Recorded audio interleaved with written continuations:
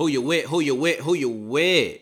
Y'all know how we get started on this side. Quick roll call. With my Saints fans, my Falcon fans, my Buck fans, my Panther fans. Whether you keep pounding, firing off them cannons, rising up and yelling out who that. Whatever you do to support your team, I'm just glad that you're here supporting me. I, Darian the Mouth of the South Gray, the one and only host of Point Blank Period.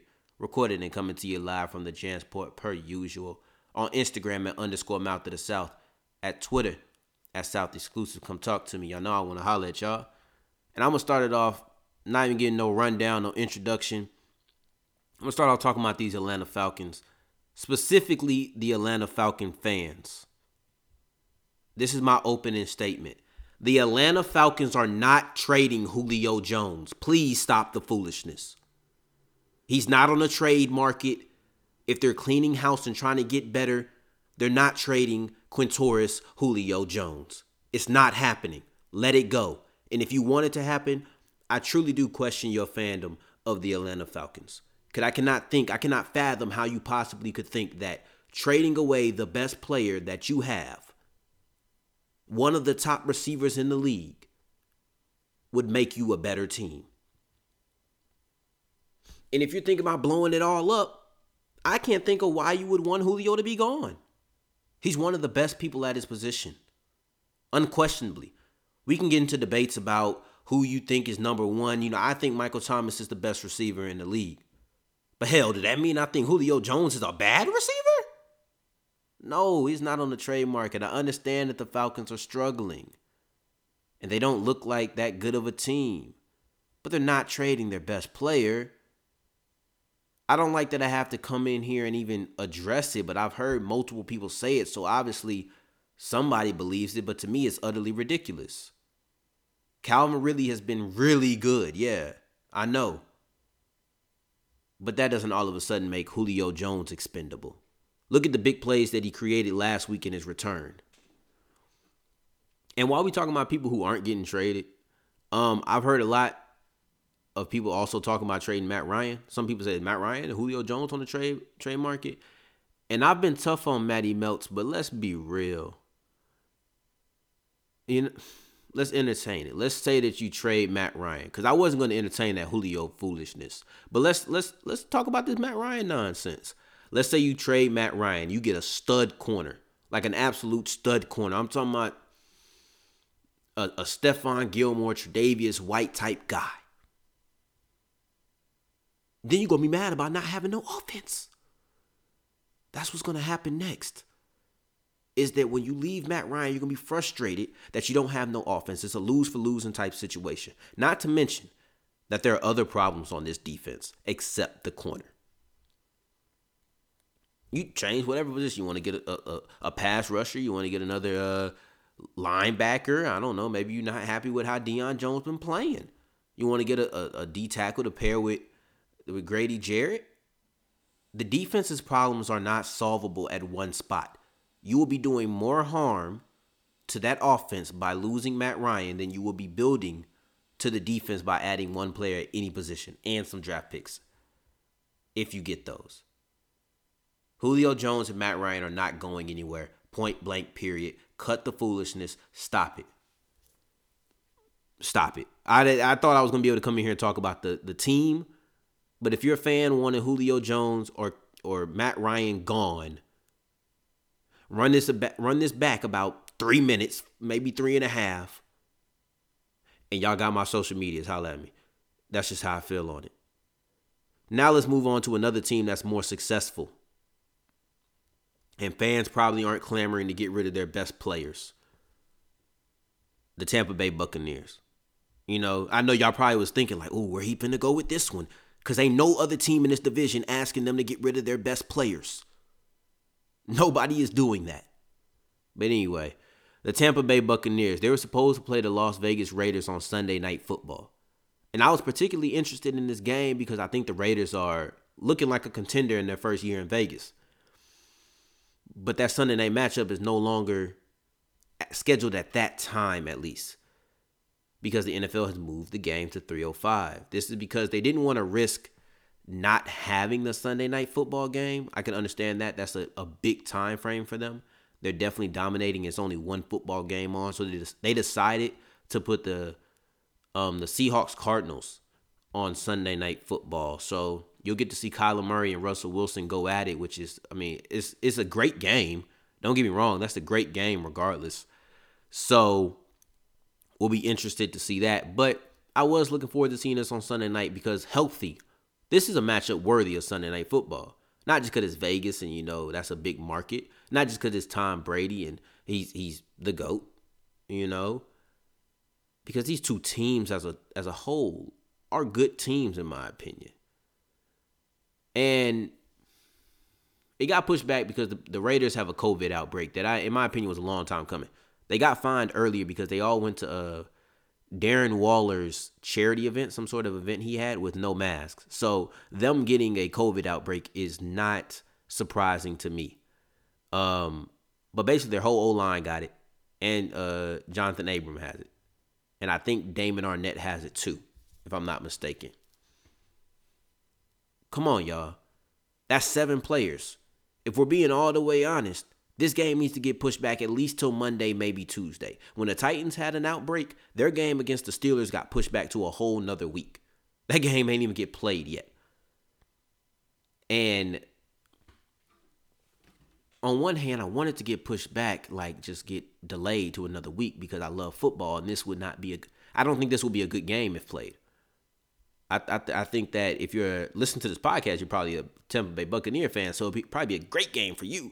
Cause you're gonna get you're gonna get an old fashioned whipping. But I want what JR used to say, an old fashioned slobber knocker.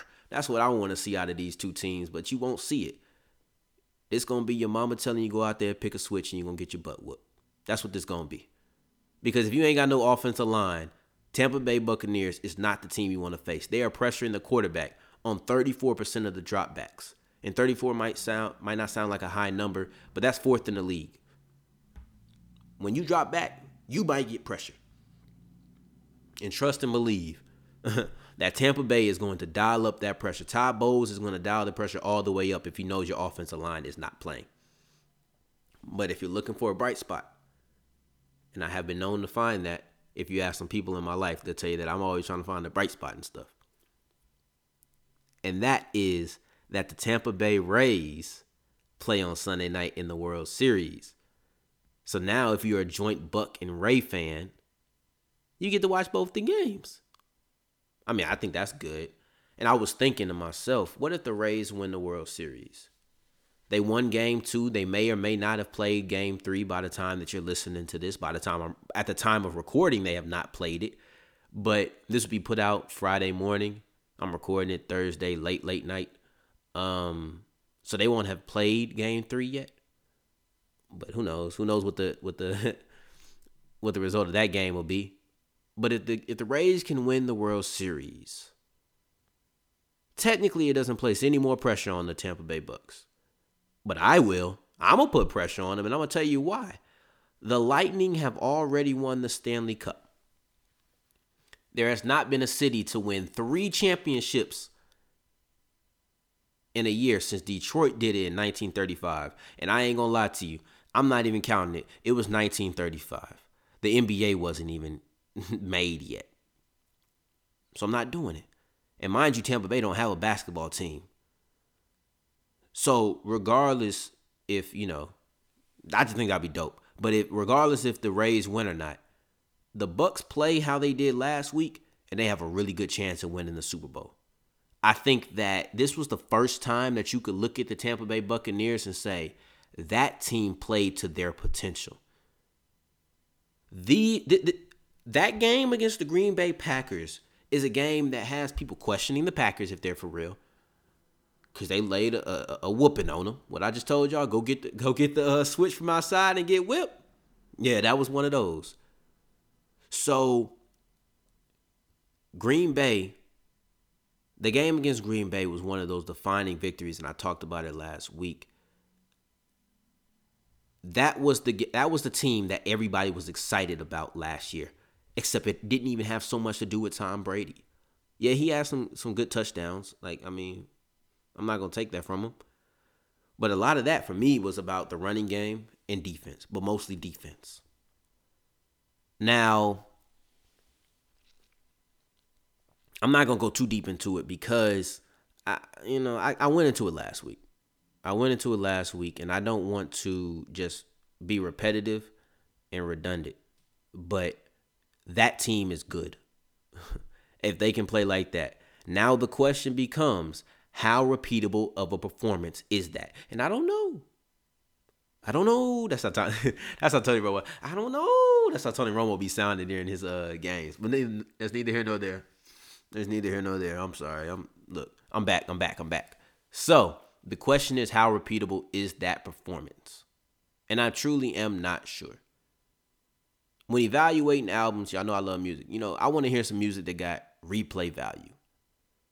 It's a key factor. I'm not saying it's the only factor, but it's the key factor in, is that album a classic? If it ain't got no replay value 9 times out of 10, it's just good. It's just a good album. But I don't want to keep going back. It ain't no classic. Most classics you want to keep going back to, but this ain't a music podcast. The Tampa Bay Buccaneers need to make sure that they can show that their 2020 album has replay value.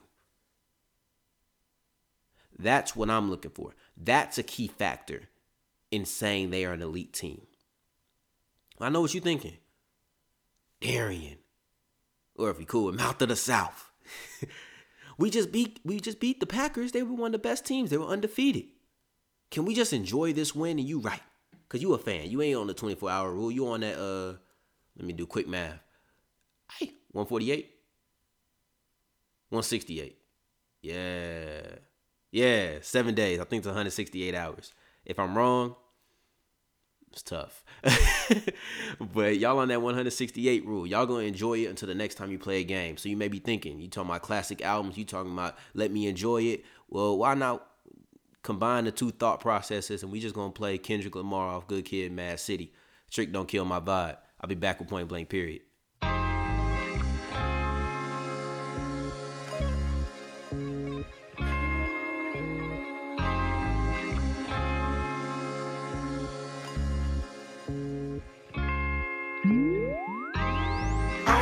Sinner who's probably gonna sin again. Lord forgive me, things I don't understand. Sometimes I need to be alone. Trick don't kill my vibe. I can feel your energy from 2 planets away. I got my drink, I got my music, I would share it, but today I'm feeling trick don't kill my vibe. Trick don't kill my vibe. Trick don't kill my vibe. Trick don't kill my vibe. Look inside of my soul and you can find gold and maybe get rich. Hold up, Trinidad James in 4 weeks, but now my album platinum and shit. So what? Y'all keep the numbers. I'm more than another statistic, man. This courtesy of Compton. Brooklyn go hard, motherfucker. Love me on the east like I'm Chuck D. Dominicans wish that I was born there. I'm looking to be the God MC. You look at my hat and see thorns there. I look at the game and see porn there. I'm fucking this industry hard. I'm back at this money, teabagging your honey. You thought I was fresh off the yard.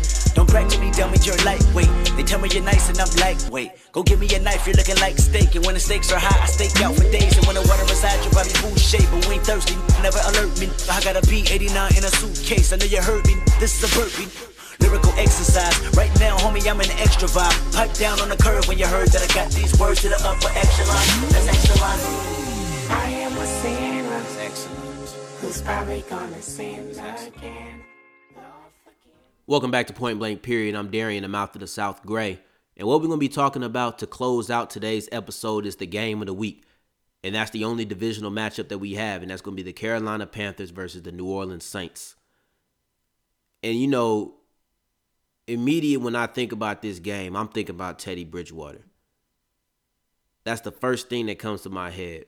But it's not the first thing that I want to talk about. I want to talk about what Mayor Cantrell has done. She's allowing fans to be into the stadium. 3,000. And if you know, it's been a big deal. Some people think it's about money. Some people think she actually cares about the safety of the New Orleans population. It really just depends on how you view it. I'm not here to talk about what her motives are. But the fact of the matter is that the Superdome is one of the toughest places to play. And it was a big deal about having a fixed roof and how you're going to put people in there safely and whatnot. But Mayor Cantrell. I'm going to share my conspiracy theories with people off mic because it's funny and I don't really believe them. I'm just making jokes. But Mayor Cantrell has allowed the Saints to put people in there. And the Superdome is one of the toughest places to play. I think it's right up there with Arrowhead and CenturyLink, which is Seattle. Arrowhead's Kansas City. So for me, I look at it and I say, man, 3,000 is 3,000.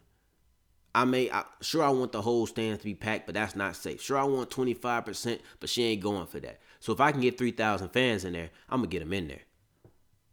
And we'll see how that affects. For the first time, the Saints will have some sort of home field advantage. But what they may not have the advantage of is having their number one, and in my opinion, their best player, which is Michael Thomas. It looked as if this was the week that Mike was coming back. You was finally going to see that they can't guard him. Missing 4 games. The first 3 games he missed due to an ankle sprain, and the last because he had to leave training camp to go fight for the UFC heavyweight championship because he tried to punch Chauncey Gardner-Johnson in the mouth, but he had a helmet on. Freaking stupid. Anyway, I'm not going to get into that. That just don't make no sense. But that's why he missed the last one. He ended up getting fined by the team. It's not a suspension. His guaranteed money is not gone. But now it appears that he has a different leg injury. It was the ankle. Now it's the hamstring. He didn't practice on Thursday. He went out of practice on Wednesday. I don't think he will, and I don't think he should play. Unfortunate as it is, you don't want to risk him having even further injury. You don't want to see that. So I'd rather err on the side of caution. And in the last game, Emmanuel Sanders showed me that he can be a number one. So if I need somebody to hold over, Emmanuel Sanders can hold it down. And Carolina not the best rush defending team. So I think that Alvin Kamara have a big game this week. But now let's move into what I said. Teddy Bridgewater. This is a matchup. I don't even want to go into a matchup of Teddy versus Drew. I'm just going to say this is something to look out for. And that's Teddy Bridgewater returning to New Orleans. And I'm thankful that there are fans in the stands now because, man, like just talking about Teddy, like I ain't gonna lie, man, like Teddy really became one of my favorite players. But I put this out on Twitter. I said there's a large section of Saints fans who are slight Bengal fans because of Joe Burrow and what he did for LSU. And a lot of Saints fans are LSU fans. And I don't know if the same can be said for the Panthers because they're a divisional rival. But I do know there's a section of Saints fans that is still rooting for Teddy Bridgewater. I'm in that group. The 2 previous seasons, Teddy was a Saint, and he quickly turned into a fan favorite. Outside of just his 5-0 run, people loved the whole vibe of Teddy Bridgewater. Teddy Two Gloves became an instant fan favorite. That 5-0 run no doubt led to him getting a job with the Carolina Panthers, but there's so many other things that he's done, whether it's riding his bike around the city, that has led to him being in the hearts of Saints fans in just 2 years. Running out on the field and whatnot, especially against the Vikings, because there was still a play going on. That should have been flagged. He wore my favorite number, and I'm going to not make this too long, but he wore my favorite number, and I always wanted him to be the starter so I could go get the jersey. If Teddy Bridgewater had been named the starter at any point, within 7 days, I would have had his jersey on. That's facts. And honestly, when you're looking at Teddy, man, I just want to read something real quick. I want to pull up something that I had where I wrote this when Teddy Bridgewater had signed with the Panthers. And I never put it out just because I didn't feel like it. It was more than 160 characters. But it reads something like this. So, March 17th, 2020 is when I wrote this. All right. So it said, when we signed Teddy 2 years ago, I made a video saying he was the quarterback of the future. He seemed like a big part of the team, but he barely played. Then he went 5-0, and I thought I was right.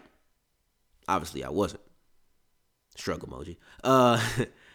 Over these years, he's become one of my favorite players on the team, and he always showed love to the city, and they showed love back. He made Chopper Style big again. And I'll never forget you running on the field with your beanie still on. That's the Viking game. And I know you're going to Carolina, but I'm still rooting for you 14 games out of the year. Love you, 5. You will be missed. And that's facts because, man, I wish I knew how much I rock with Teddy Bridgewater. Like, it's on another level. And it's not just because he black. It's not just because he wears 5. I just think he has a dope story, and I just think he's a down-to-earth person. If you ever hear somebody talk about him, you'll hear the same. But this is just part of the matchup. And I could talk the whole podcast about this, but I'm going to move on. But overall, in Carolina, you've seen him. He's gotten a better understanding of the offense as the year goes on. He's coming off a tough game with Chicago. And I understand that, the whole offense played poorly. And some people are giving up on him because I think they never really believed in him. And that's tough to see. But overall, the offense has been playing very well without Christian McCaffrey. And I think the aerial attack will test the Saints secondary, which I'll get to later. I'm going to go to Joe Brady. I want to stick on the Saint matchups. Joe Brady versus Sean Payton. And I'm not as emotionally attached to Joe Brady, even though you could argue that he did significantly more for my fandom than Teddy Bridgewater ever did. Joe Brady is another guy who used to be with the Saints, but in Louisiana, he's way more heralded for his time at LSU. But he got his NFL start in New Orleans. And when we're discussing Joe Brady's system, it's very close to Sean Payton's. Breeze said it too. He said there's similar concepts with Joe Brady's scheme with a couple of changes to fit the personnel, but the base offense is the same. Obviously it isn't copy and paste, but I am wondering how much the defense has an advantage, so to speak, because they're going against that offense in practice, or at least similar to it. Obviously it's not copy and paste. But independent of the Saints' past and whatnot, he'll be on a mission to correct his offense's problems, specifically in that red zone offense. We'll see what they can do. The Saints aren't that good at red zone defense, so this is a time where you have something that two people are struggling at. Who will stop struggling? The only way we don't know is if the Saints play well enough to where they don't get into the red zone. Now getting to Sean Payton, on the other hand, he isn't a protege. This isn't a coach. Yeah, he told Joe Brady he shouldn't go to LSU, and then he went and won a national championship. But I don't think that Sean Payton is under any pressure here. For me, with Sean Payton, the pressure comes with how he calls the game. It has nothing to do with Joe Brady. I think there's been some times where Payton's play calling has messed up the rhythm of the game. The offense was in a rhythm, and he kind of halted it or altered that rhythm. And I'm not as negative as other people are on his play calling, but I'll tell you what I am negative about, and that's Taysom Hill. I want him to be used better because I know he's going to get used. Guys, for my Saints fans out there, Taysom Hill is going to be used. Sean Payton loves him. We know that. Do we like it? Probably not. I say there's a good 92% of the fan base that does not like Taysom Hill and how he's being used, or don't like how Taysom Hill is being used. I don't see many people have a problem with him. I don't want to see Taysom Hill at the quarterback position unless it's first down, because then we have 2 times to correct whatever happens. Or if it's second and short, because if they try to do that predictable run play and they don't get it, at least we still have third down. I don't want Taysom Hill in there on critical situations. I just don't think, and I don't want him in the middle of Breeze being hot, regardless of what the down is. I think that that's something that Sean Payton could really work on getting better with, because this year it's kind of stopped us up. I think it stopped us up in that Green Bay game. I think it caused some halts in the almost San Diego, in that Los Angeles game. But I know Payton out here feeling great because it led to a game time touchdown. But I don't know. More times than not, it hasn't worked. And the other thing that I'll be looking for with Payton is, how are you going to start off? The Saints have yet to score a touchdown on the opening possession. They fared a little bit better on the second possession, but for the most part, they have not been good to start off the game, being outscored 37-20 in the first quarter this year. So that's what I'll be looking for. And the last thing I want to talk about is Marshawn Lattimore versus Robbie Anderson. That's my final matchup. And I said it because it's somebody who I've given hell. I've given Marshawn some hell. Y'all think I've been talking bad about Marshawn on microphone? Catch me when this mic ain't on. Catch me when the video ain't rolling. That never to say I never thought he was just a scrub. But anyway, let's talk about Marshawn versus Robbie Anderson. I could see the Saints not shadowing at all during this game. just staying on side. Marshawn, you play the left side. P-Rod or Janoris, whoever is starting there, you play the right. I think that's how they did it against the Chargers after Keenan Allen went out. So, but I've also seen the number 2 corners in years defend DJ Moore because small, shifty, that's not Marshawn's game. But if they do decide to shadow, I think that Robbie Anderson is the best receiver on this team. I think he's the number 1, and I think he's Teddy's favorite target. Google the name Robbie Anderson. It'll be hard not to see the phrase, not just a deep threat. Because that phrase right there defines his breakout year so far. So many people are realizing this guy does more than just go deep. He can be a complete receiver. So, okay. We see what's so high on him. He's high in the league in receiving yards. So let's talk about Marshon Lattimore, who's been given hell by the fan base. The Who Dat Nation is letting him hear it. And trust me, he's hearing it. Because if you go look at his press conference from this week, aside from a great moment where as soon as one of the reporters brought up Chauncey Gardner's name, sorry for not saying your whole name, man, CJGJ. But as soon as they brought up his name, you just see this look on Marshon's face, and I don't know, I loved it. Because you can just see how close those two guys are. But outside of that, man, most of that press conference was him puffing out his chest and letting y'all know, like, bro, I'm like that. He literally said, if I'm in man all game, ain't nobody doing nothing on me. That's what he said.